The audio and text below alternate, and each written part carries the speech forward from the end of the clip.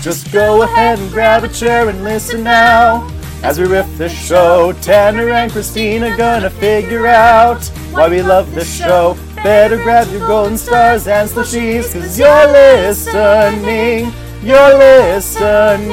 to Loser Like Me. Loser Like Me.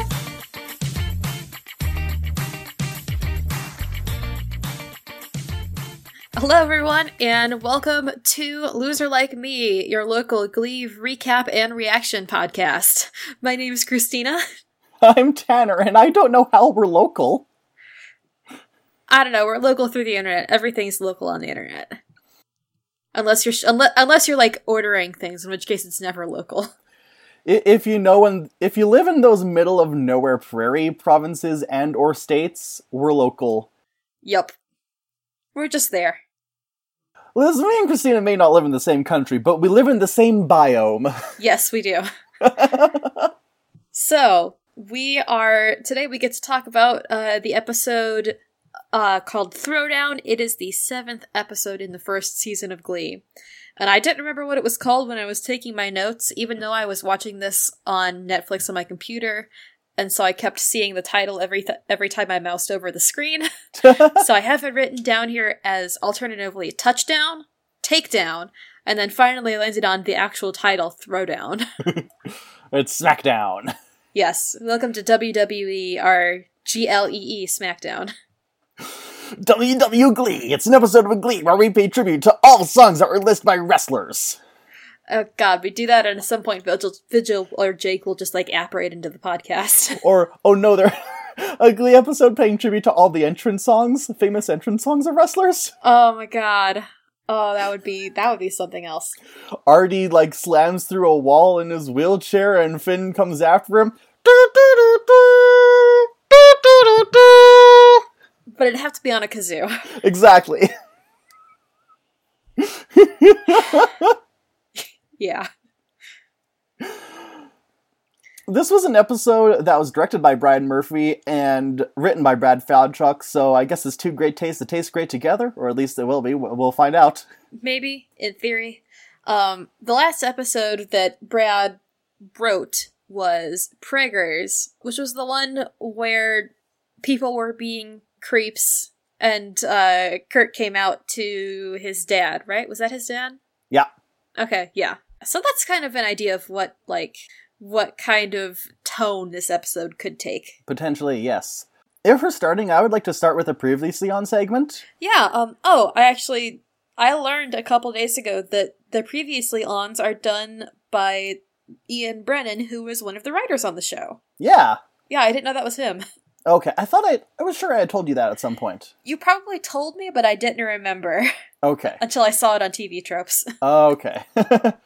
But yeah, the previous on segment for this episode, it doesn't elaborate on how Sue became the co-coach of the Glee Club, only that she did. I don't think it mentions the drug plot or anything. Yikes. So, really, it has a clip of Sue pushing the old school nurse down the stairs, and now Sue's the captain of the Glee Club. Yeah. Do crimes, you'll get rewarded. The American system. That was almost literally the lesson of last episode. Yep. Anyway. We get to start this episode in media... Oh, wait, no. Do we want to say, what day it aired? It was, October 14th or something, right? Listen, these are still in 2009, and that pop culture wasn't moving so quickly that the exact date mattered. As long as you were in the right year, that was ballpark enough. Yeah, that's true. That's true. So we get to start this episode in media res with Will and Sue yelling at each other in slow-mo. And, all of the Glee Club kids are there, and Rachel and Finn and Quinn are on stage, and everyone else is sitting in the seats.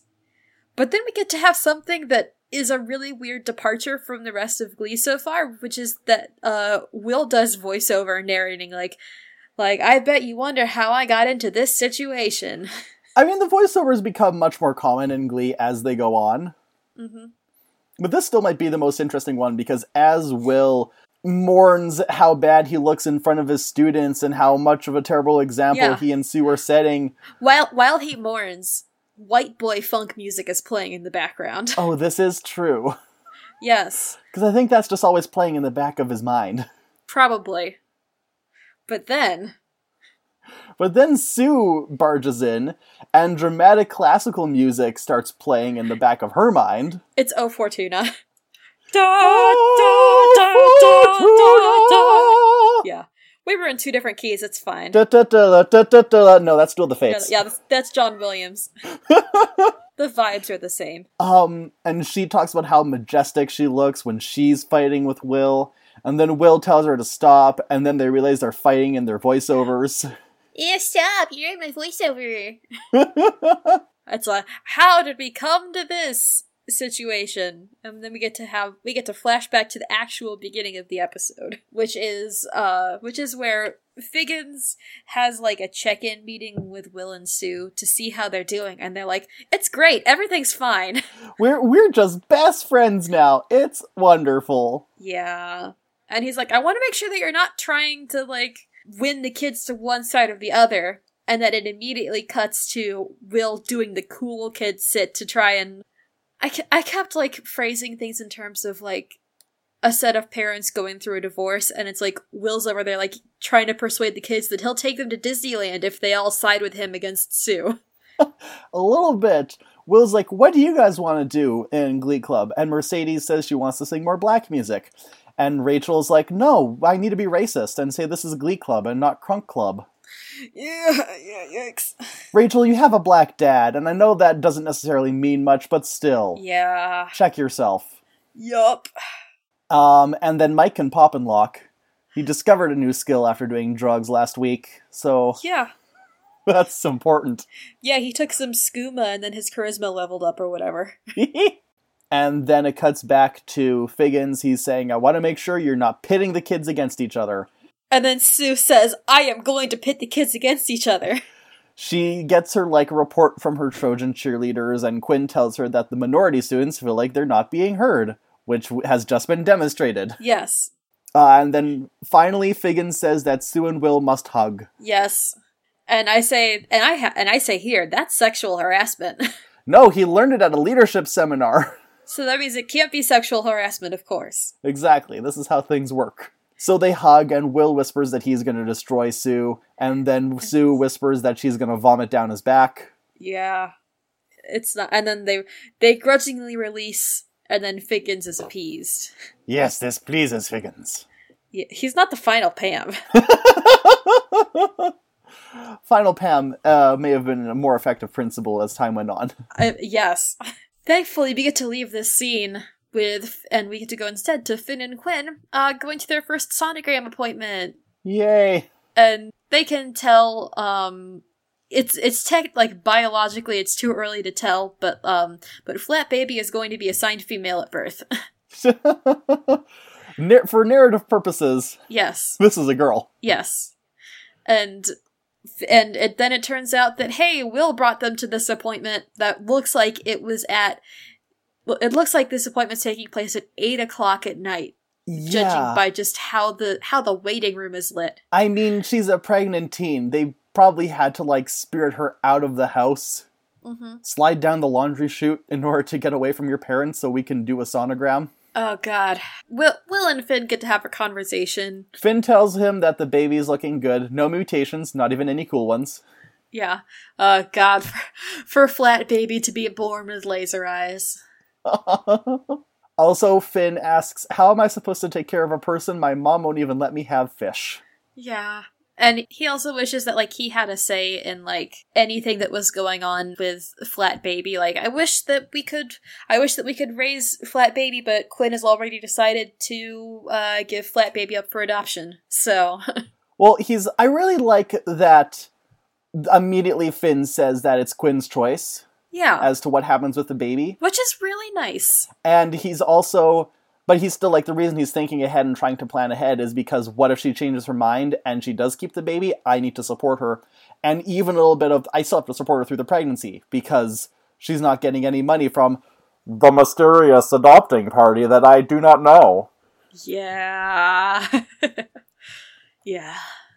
And it's like, you could have an open adoption, except not in this case because there's a crime happening.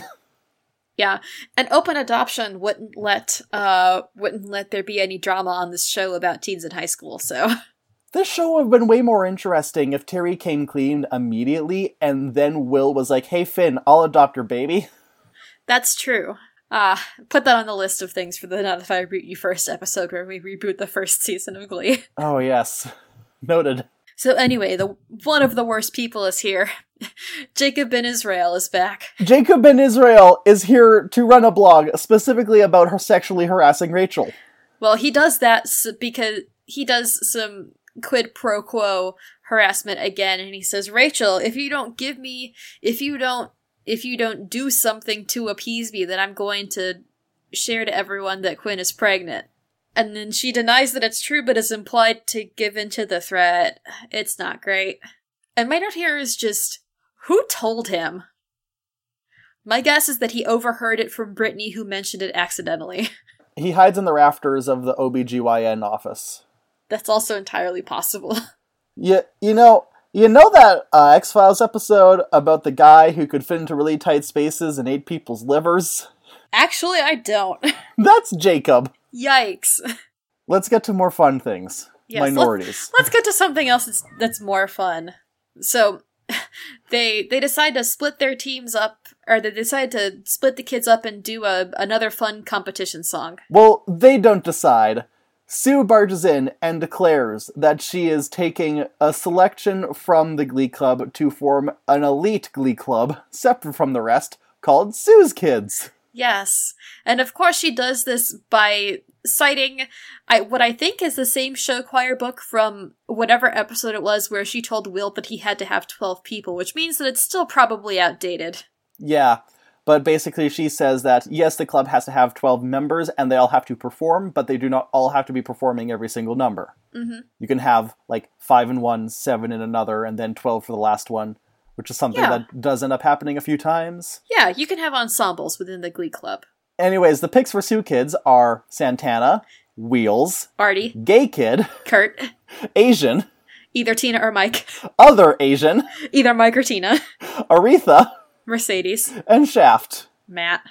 This is great and fine. Nothing wrong will happen from this. Absolutely nothing. And just in case... we have to go to another scene of bad decisions being made. So Terry's sister Kendra is an anti-vaxxer? Are we shocked, though? Are we shocked, though? No. No. But actually, to be fair, she says, don't vaccinate in the hospital. She's not saying don't vax at all. She's saying just don't get them from the hospital.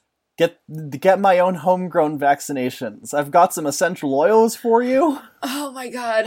Okay, here's a little bit of terrifying news. One of my friends from college posted it was last week about hey, I finally got my extremely large cardboard box of essential oils, and I was like, oh god, they got you. Amongst some of my coworkers, the ones who have decided to be extremely cavalier about current events, a lot of them are saying that they're not worried about getting COVID because they've been taking their oil of oregano. Here's a PSA. Please, everyone, for the love of God, get your vaccines, get your flu shot. Essential oils are not a solution to anything except for bad odors. Well, okay, there are some essential oils that can help with stuff like headaches, and some help you sleep. Some can actually get rid of nausea. There are some that can affect your mood, but not to the degree of actual pharmaceuticals. Not against illnesses. Yes, they're not going to cure the cold. That's what vaccines are for. Please vaccinate yourself and those around you. Hello, and welcome to the ASMR edition of Sawbones. Oh my god, no. Oh god, no. Somewhere Sydney McElroy, Dr. Sydney McElroy just shot out of her skin. I'm going to slowly pop some Advil out of their containers.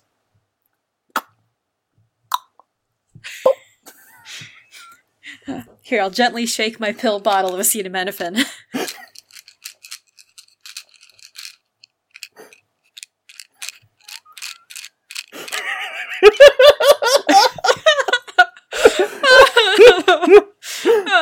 We live in a society. So Terry says she's gonna use the money that she saves on not vaccinating her kid, and she's gonna buy an organic crib. I don't know what that means. No. Is it just grown from the ground? It's made from like a fern gully? It's made from organic 100% cotton that was definitely still harvested in an inhumane manner. No machines revolved, only lightly paid employees. Oh god, we need to get out of this. You know, I bet Terry wanted a plantation wedding. And the only reason she couldn't is because there were no plantations in Ohio. And somehow that's Will's fault. Yep. Things that are not Will's fault. Well, things that are Will's fault. He feels like he's less of a man because of Sue Sylvester taking over Glee Club. And that's also compounded by Terry not really including him in anything involving the pregnancy. So he says, I want to come to an OBGYN appointment, goddammit. Yeah. And then she's like, cut to commercial. When we come back at Sue's Corner, Oh, no, wait, hold on. Oh, wait, does it come back to a Sue's Corner? Does it come back to Rachel talking to Finn? Oh gosh, did Rachel talk to Finn? Listen, there was so much happening in this episode. I'm sure I missed some scenes. Yeah, so I'll keep it quick. Rachel tells Finn that she's protecting him and Quinn from the pregnancy news leaking out. Finn promises to make it up to her. This pleases Rachel. Jacob storms up wanting Rachel's panties, and specifically, he wants an actual pair of panties and not the ones from the store because she went out and bought a pair of underwear at Aerie or whatever and then gave them to him with tags still on. Yeah, come on, Rachel, you're smarter than this. Yeah. Well, to be fair though, he wasn't dumb enough to realize that they still had the tag on them until at least one day after this happened. So that's true. It's because he hasn't eaten a liver in recently. Oh, he's terrible. Anyway, let's go to more terror. We do get a brief Sue's Corner. It's something about how much she loves minorities and because she's 1/16th Comanche. Yes, actually my note here is, like any white woman, Sue is desperate to claim any fractional shred of diversity. Have you ever seen that one clip from American Dragon, Jake Long? No. It's... Okay, so I have never seen much of anything from American Dragon, but as far as I know, the main character, his mom is Chinese, and his dad is a white guy. Yeah. And it's his dad at, like, a Chinese New Year parade, and the mom's like, Paul, you're not Chinese. And he's like, actually, on the contrary, my dear. You see, I'm 1/16th Comanche Indian, and as we all know, all First Nations people of America came to America over the land bridge. And they migrated there from the Asian countries. Therefore, that means I can trace my ancestry back to China! And then he, like, holds up the dragon puppet as it breathes fire. At least he's got the spirit. Anyway. Sue loves minorities. Yeah, she loves minorities so much that she encourages them to sing the song Hate on Me. After, to be fair, she specifically suggests things that they could do and ways to shine during singing the song, and she does refer to them by their actual correct given names. Yes. Or by their actual correct names. And I have a note here that she could be a genuinely good teacher if she wasn't so vindictive and hellbent on chaos and supremacy. Several months ago, I was on a podcast where I talked about the Glee characters and what Hogwarts houses they'd go into on Sorted, #NonSpawn. Mm-hmm. And on that cast, I sorted Sue into Hufflepuff. Yeah. Because she cares about you doing your best, and she cares about doing what's best for you. And the problem is that she has already decided what's best for you, and she will not take any other suggestions. That sounds pretty accurate. So she has already decided that she is going to save the minority children. From Will Schuester and his tyranny. Now, and while they do need to be saved... Yes. Not like this. No, never like this. So despite the kids' concern that they're stuck with Sue, they eventually warm up to it because she gives Mercedes the solo for Hate on Me by Jill Scott. Mm-hmm. It's a really good song, sung really good by Mercedes. Yeah. when she gives them the sheet music, they learn the music instantly like they're characters in Skyrim. Like, she hands them the music, and you see, like, the autosave in the corner, and then it's, Mercedes has learned, hate on me. Kurt has learned, hate on me. Mike has learned, hate on me. Kurt has learned aggressive kicking. Yes. So, we should talk about, like, the dancing in this thing, because it is an extremely chaotic in a choreographing sense. Because, like, Dijon Talton, who plays Matt, and Harry Shum Jr., who plays Mike, are both having a good time, but they're doing, like, dance solos around each other. Yeah. And they're doing this as the rest of the group, like, assemble chairs in a line so that Mercedes can walk down them as she belts. Mm-hmm. And then Kurt practices his flutter kicks for swim practice. Yeah, he jumps into one of the chairs and, like, lays backwards so his legs are over the back of the chair and does really aggressive flutter kicks as... Oh no! I just tried to do it in my webcam. It didn't go very well, but I didn't. I was worried you'd fall out of your chair. No, I'm fine. He does flutter kicks as he, like, looks at Sue with a big grin. Yes, Chris Colfer's signature toothless grin. I love him. He does not show any teeth when he smiles, which is perfectly fine. It's just, it makes him look like a Muppet sometimes.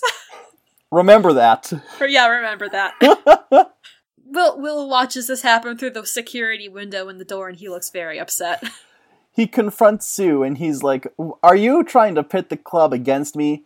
And Sue says, "Yes, I'm going to destroy it because I hate you, and I hate your hair. I can only imagine birds laying eggs there." Yes. I hate you so much that I burned all of the sheet music that you had available. And as this happens, like, they're walking down a set of stairs, and eventually, like Sue stops when she's on a landing, and Will is, like, higher on her, and I expected him to, like, try and do a people's elbow on Sue from his higher position on the stairs. Can you smell what the Glee Club is cooking? Well, at least it's not methamphetamines. That's true. That was last week. Yeah. So, through all of this loud argument that they're having, no one stops to look at these two teachers that are fighting. In a real high school, everything would have stopped so that they could have seen Sue Sylvester destroy another member of the faculty. Which leads me to assume that it happens so often that most students know not to acknowledge it. Yeah, I mean, heck, this might even be the same set of stairs where last week, Sue put someone into a coma! No, those were indoor stairs. These are outdoor stairs. Oh, okay. Well, still. Stairs at McKinley are cursed. McKinley has a really elaborate campus. I think they have some, like, semi-outdoor hallways with lockers. It's because it's in California. I think you were too quiet for that whisper. It's because it's in California. It's because it's in fake Ohio. They didn't even, like, have the decency to go film in, like, a small Canadian town. Yeah, they never have to deal with winter in Lima, Ohio. Nope. Never. There's no mountains around. You don't get to have Chinooks. Nope. We get to then cut to a scene of Will actually fulfilling some educational responsibilities and grading Spanish classes. Or grading Spanish quizzes for his Spanish classes. And I like to note here that when, like, Terry comes in to join him because he's sitting on the couch, and when she sits down, you can see the corners of her pregnancy pad through her shirt. Oh, Lord. Actually, interestingly, this is not the least poorly disguised pregnancy pad I've ever seen. That honor is and will forever be held by the movie F6 Twister, aka Christmas Twister, where it's literally like it is a square shape that is supposed to be a 9-month baby under this woman's shirt. Oh, wild. It is, oh God, it is seriously like my 5th or 6th favorite movie of all time.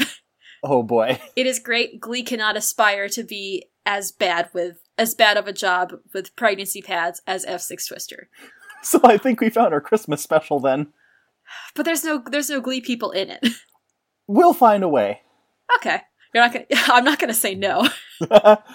In this scene, basically it just amounts to Terry telling Will that if he's feeling emasculated by Sue existing, then he needs to... Fight dirty! Yeah, play dirty, just like she does. So we cut to the next day. Sue is being interviewed for Cheerleading Monthly as she walks onto the green, And she lets them know that I'm all about empowerment. I empower my Cheerios to live in a state of constant fear by creating an environment of irrational terror. Mm-hmm. Speaking of which, where the fuck are my girls? Mm-hmm.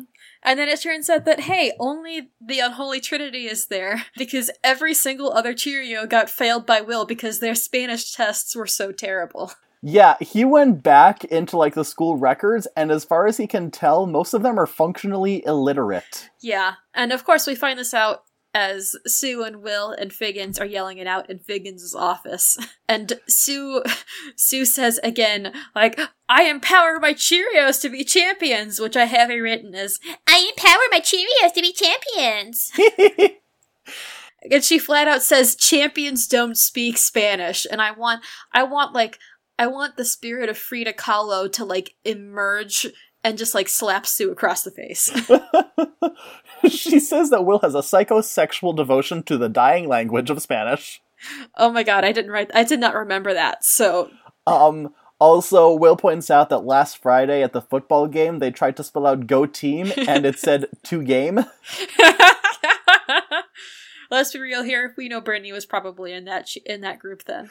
No, if Brittany was in charge of spelling, one of the words would have been meat. Yeah, that's true. Figgins declares that he's not going to give Sue any more slack, and then as Will leaves, he, like, pokes her in the side because they're children.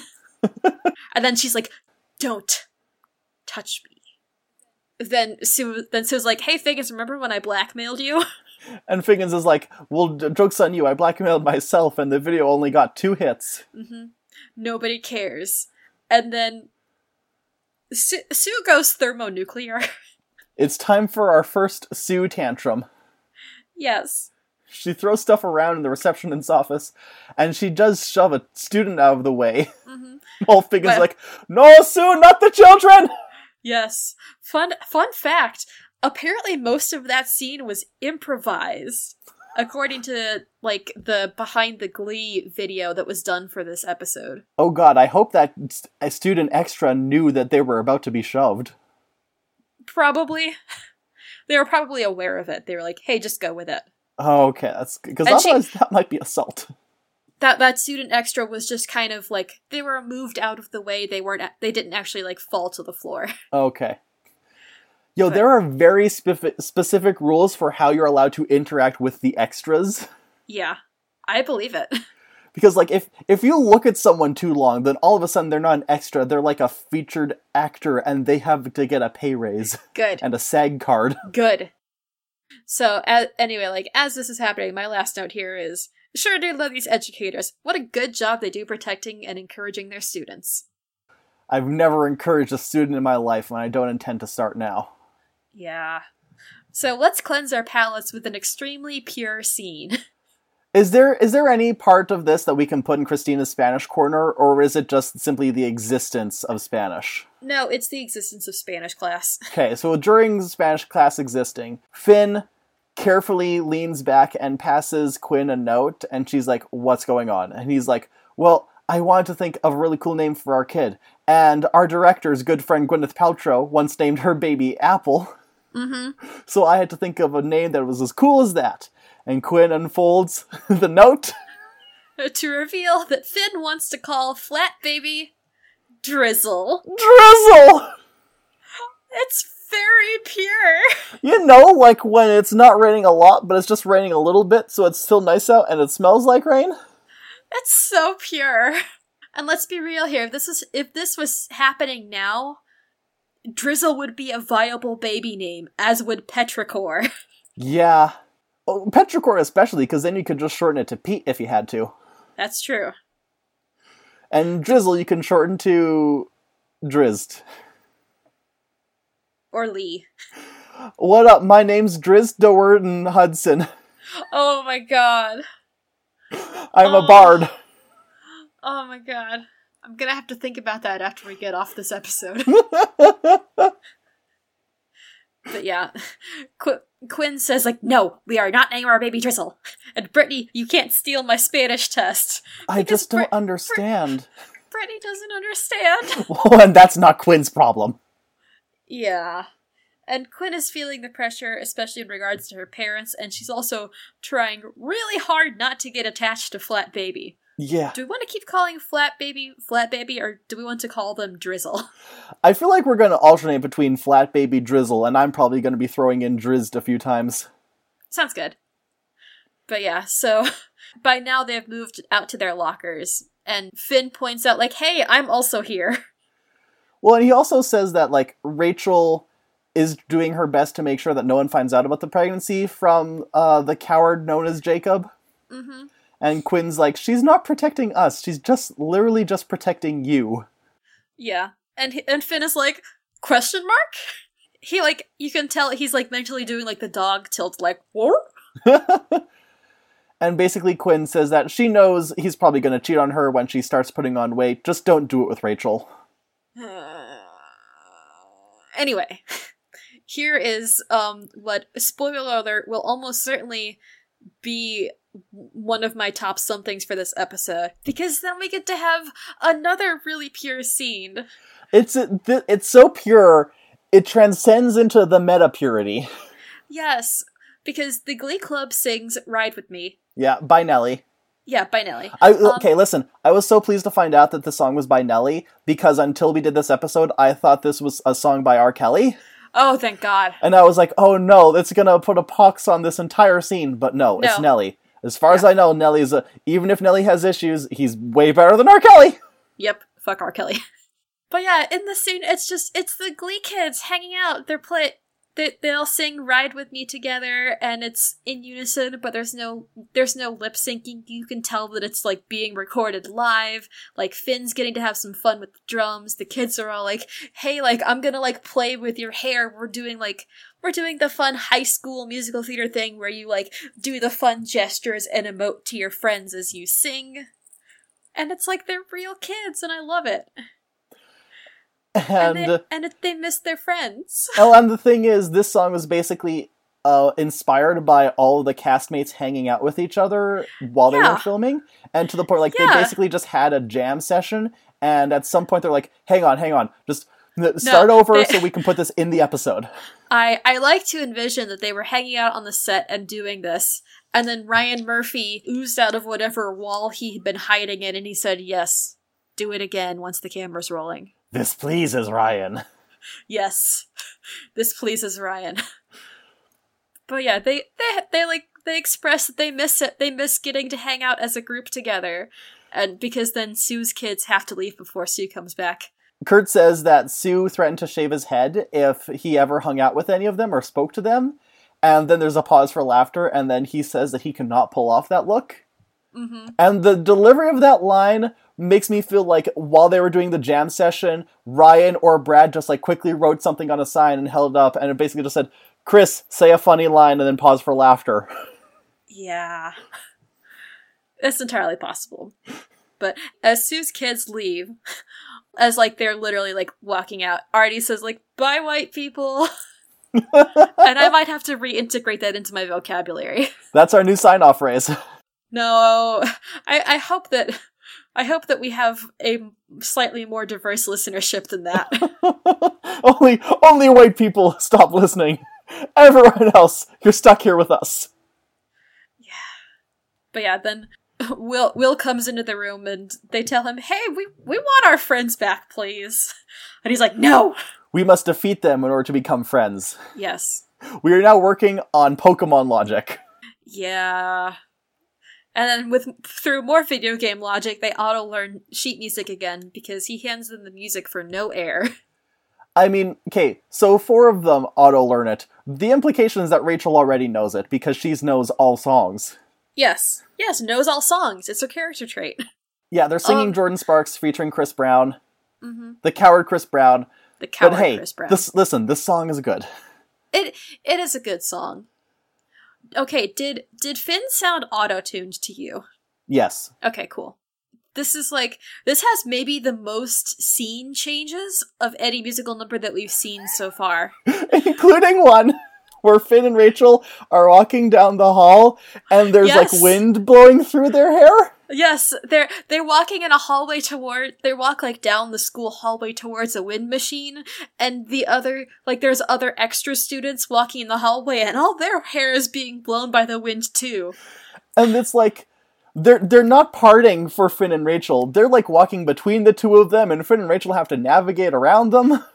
Yeah. I would really like to imagine that this was the two of them actually practicing, and this wasn't an imagined spot. This happened for real. Oh god, that would be so cool. Because the rest of it, like, it cuts between, like, them practicing in the classroom and the wind hallway, and then they get to practice on the stage as Quinn tries to murder them with her laser eyes. Yes. They finish up. Will's like, good job, everyone. And Quinn basically has a whole thing about how kind of shitty that Finn and Rachel get to be the stars of the show yet again, while she and Brittany and Puck are stuck in the background swaying like props. Mm-hmm. Turns out that she was practicing her dialogue with Sue Sylvester before this happened. Yeah. And then as she leaves, like, she comments to Brittany and Puck, I guess Mr. Shu doesn't really care about minorities after all. Yeah, and then Puck and Brittany join Sue's kids because it turns out, hey, Puck is Jewish and Brittany is Dutch? Yeah. Or she is of Dutch descent? Listen, there's only two kinds of people I hate in the world. People who make judgments about others based on their heritage, and the Dutch. Also, there's a joke in here somewhere about how even though Rachel is Jewish, she doesn't get to join Sue's kids, and it's probably because Lea Michele herself is not Jewish, but it does fall apart when you learn that not only is Mark Salling, who plays Puck, not only is he also not Jewish, but he was a Christian rock musician. And also, Diana Agron is in fact Jewish. If not by religious practice, then I think by heritage? Yeah. I don't remember exactly, but yeah, it's not great. Whatever. So remember the fact that Puck is Jewish, because it will come back later. Oh, you don't have to try that hard to remember, because I've watched ahead to the next episode. Yeah. He will not let you forget. Of course. But yeah, so those two get poached into Sue's kids as well. Mm-hmm. And then Will gets home, and he's frustrated, and then Terry hadn't been wearing her pregnancy pads, so she puts it on real quick. Or no, she doesn't even put it on, she shoves it under her shirt and holds it there while she has a conversation with Will. For the whole scene, she's just like, yeah, I'm just casually clutching the sides of the baby, it's fine. And Will says, like, hey, like, whenever you get home from work first, next time can you start dinner? So that... It's a little creepy. Yeah, it's a little bit like, why aren't you doing this? And, like, I can see the logic in, like, hey, whoever gets home first starts dinner. But there's a difference between we're having this conversation as two adults on equal levels and Will barging in because he is no longer emasculated due to, like, destroying the Cheerios. He's inspired and confident, and he is asserting his dominance as a man, essentially. It's concerning. And I asserted my dominance so much that I made us an appointment with your obstetrician so that I can see the baby! I would like to see the baby! Yes. So anyway, I love the scent of O Fortuna in the morning. Will and Sue have a confrontation. He demands that she give his kids back. Sue demands that he pass the Cheerios in Spanish, even though they apparently still have no knowledge of Spanish whatsoever. And Will has finally found a hill to die on. That's yes. The scene. That's the entire scene. That is the entire scene. That was another scene that I missed. Did you get the next one? I did get the next one. Okay, go for it. So Terry and Kendra go to see Dr. Wu at his office. Well, it starts with him, like, talking about how he finds peace by trimming his bonsai tree, and then he turns around to see them, and he's like, I don't know what I've done to deserve you two existing in my office. Yeah, he's not wrong. And then he's like, oh yeah, he says, I don't know what either of you are doing in my office, because I know for a fact that neither of you are pregnant. And Kendra says, well, actually. Here's the thing. I'm pretty sure you mess with my kids in the womb to make them dumb and ginger. Dr. Wu was like, it's called recessive genes and bad parenting. And Kendra's like, actually, I'm a scientist. Actually, nothing is ever my fault. I talked to my friend whose uncle is a microbiologist, and he says that all of this will be done by the time that it's time to go on vacation. All this to say is that they essentially blackmail Dr. Wu into helping them out with their harebrained fake baby fiasco. Basically by saying that if they leave him a bad Yelp review, everyone else in Lima will go to the other Obgyn because there's only 2. Yeah. Which isn't great. Listen, this is Ryan Murphy's world. We're just living in it, dog. No, I don't wanna. You're stuck here. I know. In the next scene, Quinn is confronting Rachel about her feelings for Finn because they can be seen from a mile away. Yeah, she calls Rachel a lot of bad names. And Rachel is honest, like, you know what? Like, I will back off. It doesn't mean that you're not being Sue's mole, though. And also, you know that Sue will kick you off the Cheerios once Flat Baby becomes Bump Baby. It's like, so I'm torn about the scene because on the one hand, it does kind of cast a negative light on Quinn and Rachel's conversation from the previous episode, where Rachel's like, I just want to help you and be your friend, and Glee Club's gonna protect you. See, I think that is genuine. I think that this week's scene with Rachel and Quinn is like, hey, Quinn is now under much more stress than she was the last time that they talked. That's true. And I guess it is Rachel basically being honest and saying, yeah, everything I've done is to somehow make Finn choose me if he leaves you. But also, I never said anything wrong, and you're gonna be screwed if you cut off both Glee Club and get kicked out of the Cheerios. I appreciated the Freudian slip you almost had there. Sorry. It's okay. Anyway, at this point, they are on the stairs again, and once again, Rachel has the high ground on this staircase. And she suggests that Quinn practice more because she has a lot of things to express.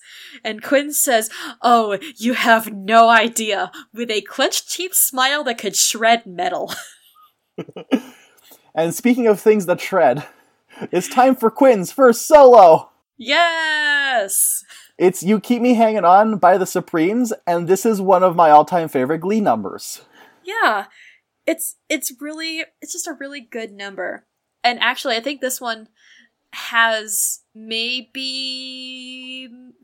also three scene changes. During this number, we flip-flop between Quinn singing it as she practices with the Cheerios, and, like, they have some very good, like, I hesitate to call it choreography when it's within a cheerleading, like, situation, but... It's musical stunts.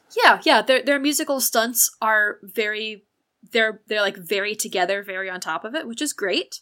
And then, no, this has 4 more scene changes than No Air did, because then Quinn like stares into Sue's office as Brittany and Santana, mostly Santana, plot with Sue, and then it gets to cut to Quinn staring lasers at Rachel and Finn as they talk in class, while also Brittany and Santana are sitting behind Quinn in the diegesis, like, singing and acting along with her.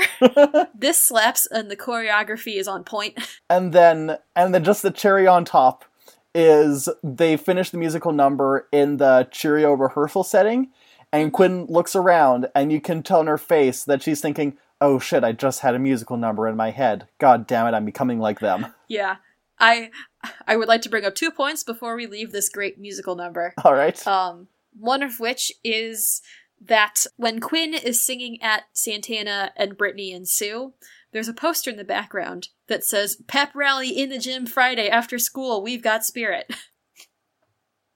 Yes, we do. So, we've got spirits, set how design about is you? On point. And the other moment is that I would like to point out that in Quinn's dream sequence when she's practicing on stage, she's practicing on stage with the Cheerios, but they're all in like sexy football pad outfits, and I'm like, excuse me, Quinn. Now that's a metaphor if I've ever seen one. Yes. But yeah, so then we get to, it cuts to commercial after Quinn realizes that she's standing alone literally at the halfway mark. So, next scene is when the Wills trio are about to do their performance for Sue's kids. Yes, and, Glee Club version 1.1. Yeah. They get not even one bar, they get like 2 notes into it, and Sue immediately says, fuck this, we're leaving. I'd like to point out that they start their performance by Rachel saying, like, hey, like, I know that we're technically doing this for a competition, but I want you to know that I support all of you because you're my friends, and I hope that you perform well, and we like you. Yeah. And also, the all-female jazz group is back from Cabaret, and they're here to help. Yay. But yeah, Sue doesn't walk out, and it's time for the babysitters to fight. Yeah. Sue says that the minority kids are living in squalor on food stamps, to which Mercedes says, my dad's a dentist. Yeah. Which, oh my god, what if when the dentist thing happens, they went to Mercedes' dad, and he was being played by Idris Elba or something? What if there was an arc in season 2 where Emma dated Mercedes' dad? Oh, that'd be something. Anyway. And the girls are fighting. What's the tea? Will tells Sue that she has no class, is a terrible teacher, and that the PhD that she got from online isn't valid. And that she's going to be alone for all of her life. Yeah, so Sue's she tells Will that he's a failed performer who can't make it in the real world. She's not wrong. She's not wrong. But it's at this point where Finn yells at them that they're both being shitty teachers, and they don't want any part in this, and they're leaving. So sort it out on your own. Yep. Mercedes says, I may be a strong, proud black woman, but I'm much more than that. Well, we'll see. And then Rachel leads them all in a storm out. And the football players all help carry Artie's wheelchair up the stairs. With very serious expressions on their faces, which I loved. Yes, and Artie's making just, like, direct eye contact with them, with, like, Sue and Will the entire time. So anyways, after this, the next scene, I only have 2 notes written down. The first one, in all caps, fake ultrasound, fuck yeah! See, mine here was theater of the mind fake sonogram.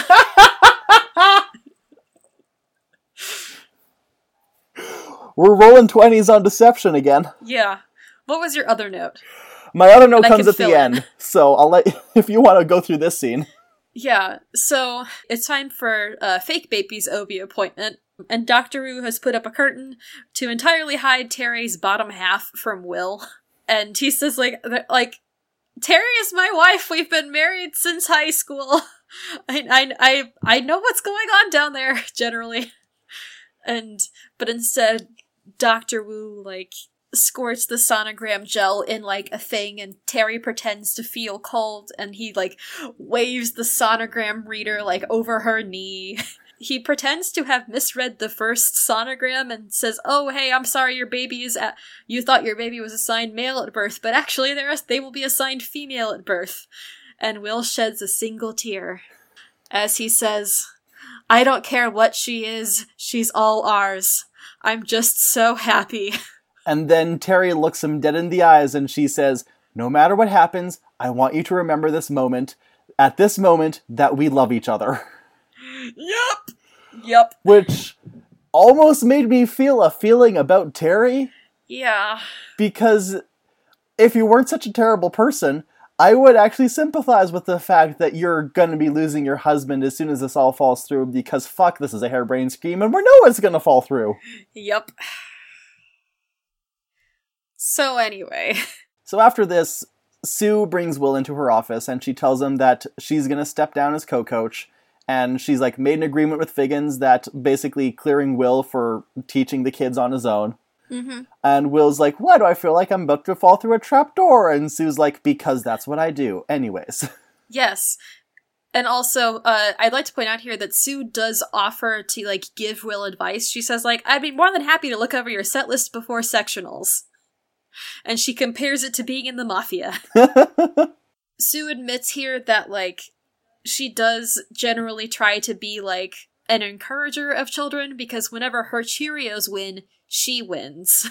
And then Will does admit that he has flaws, which is a monumental moment in his journey of emotional maturity. He's figured exactly one thing out about himself. Yes. Anyways, Christina, it's time for the line. Yup! You want to take this one or you want me to take it? Listen, it doesn't matter that Puck's Jewish or Santana's Latina or anything. Or that Finn can't tell his right from his left. 'Cause when you're in Glee Club, you're all minorities! That's not how it works! Will has a Tumblr blog! Will what? Will has a Tumblr blog, probably. Yes! Oh my god, it's terrible. It's beautiful! It's... Oh god. That's it, that's the show! Yup. And then, just because this scene wasn't already disjointed enough, Sue tells everyone, hey, Quinn's pregnant, and now the whole school will know. Yeah. Including me. 'Cause, okay, listen. So, the reason she knows is because she found Rachel's panties in Jacob's locker, and then she forced him to publish the story after she found out why Rachel's panties were in the locker. And she made some really nasty comments about his gender identity. There's a bad transphobic joke, and I don't want to go into the details about the bad transphobic joke, just that it's bad. Yep. And I'd like to take the opportunity here to mention that in this episode, even Jane Lynch was surprised at how far they made Sue go. Yeah. Which is saying something, especially considering Jane Lynch as she is now. Yeah. Hey, remember when I said that I was judging these first 13 episodes a little bit more lightly? Yeah. This is me judging them a little bit more lightly by saying that was a fucking terrible joke and I was uncomfortable and it goes on for so long! Yeah. So anyway, back in the Glee Club, Sue leaves after revealing that everyone is going to know that Finn and Quinn are expecting, and they both blue screen, and Quinn looks like she's actually going to be having an anxiety attack. And I'm like, someone help them. Like, we do cut to them out in the hallway later, and she's fucking bawling, and Finn is literally trying to hold her together and telling her that everything's gonna be okay. And I'm like, no, you need to hold me and tell me everything's gonna be okay, even if I already know what happens. Oh, Tanner. Is it also because Corey Monteith was taller than you? He's the only... There are only so many options for the 6-foot tall person to have a boyfriend taller than them. That's true. And I acknowledge the possibility that I could be the tall boyfriend, but it's not the same. No, it's not the same. But thankfully the episode has mercy on us and cuts to a musical number. It's Keep Holding On by Avril Lavigne. Because Quinn has just been eliminated from the Glee Project. Oh, that's what they do in the Glee Project? Yeah, okay, so... Oh yeah, I guess you never watched the Glee Project. No. So when they did a reality show about getting a role on Glee, whenever someone was eliminated from the running, they would sing Keep Holding On, and then they'd dramatically walk off the stage as the spotlight stood on an empty microphone before it went out. Wow. Yeah. Anyway, Ryan Murphy said, I will remember this for later. Also, you gotta love how a number that should be about Quinn is still mostly about Rachel and Finn. Yeah. But I like to point out that, like, the way that this episode was shot, so, like... Wait, who the fuck directed this one again? I think it's Brad? Was it's Brad.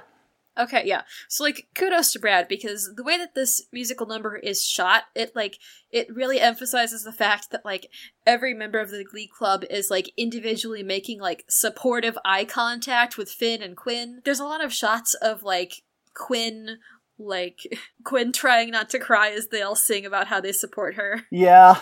I'd like to take a moment here to note that the boys have improved to the point where they're all able to do lifts. Yeah. Which is great. And also, the Glee Club has recruited several violinists from the school orchestra. But also, then, like, it is a very touching number, and at the end, like, they're all holding hands, like, just to show that, yes, we're here together. It's good. It's a good note to end the episode on. Yeah, we end the episode on Quinn having an emotional moment as she, like, does the thing where, like, you look up to try to keep yourself from crying and ruining your makeup. Yeah. Yeah. But yeah, and that's it. That is the episode. So, Tanner, I started this episode. That means that you get to pick, what is your gold star song for this episode? My gold star song, as you may have gleaned from my earlier comment, is You Keep Me Hanging On.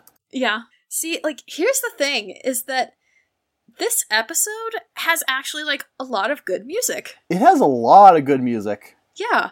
I think, like, if I had to individually rank the musical numbers that were in this song, I think I would put No Air at the bottom, and then Hate on Me, I think, and then Keep Me Hanging On, and then Keep Holding On. So first it was Hanging On. No, and then the first, and then, like, the top, because my Gold Star song is Ride With Me. Yeah, I had a feeling that was going to be in there.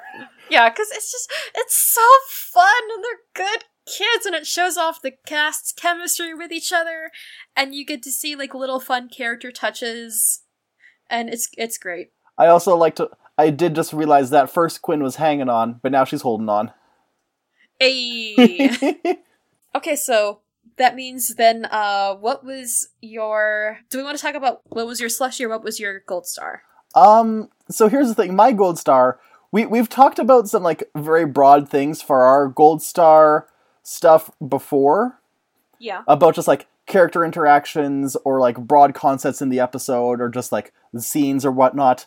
My Gold Star this week is a very specific, small background scene, and it is when Artie is being carried out by all the jocks, and he's giving a death glare at Will and Sue. That's good. That is very good. Just one perfect moment, encapsulating a lot of stuff going on. Yeah. I'm trying to decide what my favorite moment might be from this episode.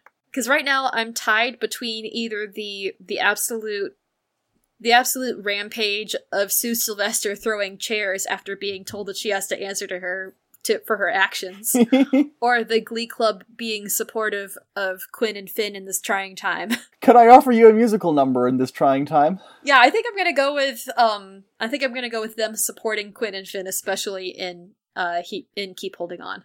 So, what's your worst? My worst? What gets slushied? So I was almost gonna slushy Rachel being racist, and then when I got to the end of my notes, I realized that the transphobic joke came up at the end. So no, I'm slushying that scene. That's valid. Oh hey, here's something I don't think we've addressed so far on the episode. The ship name for Quinn and Finn, in fact, was Fwinn. Yeah.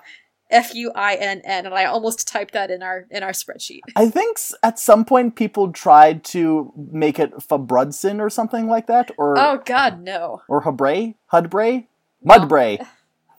Hey, Der Horse. Yeah.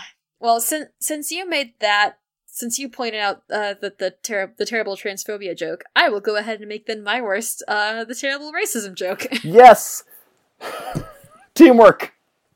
Teamwork makes the dream work. And that's the end of the episode. Yeah. So, Loser Like Me is part of the Corner Podcast Network, and we can be heard on all your podcaster... Let me just try that all again.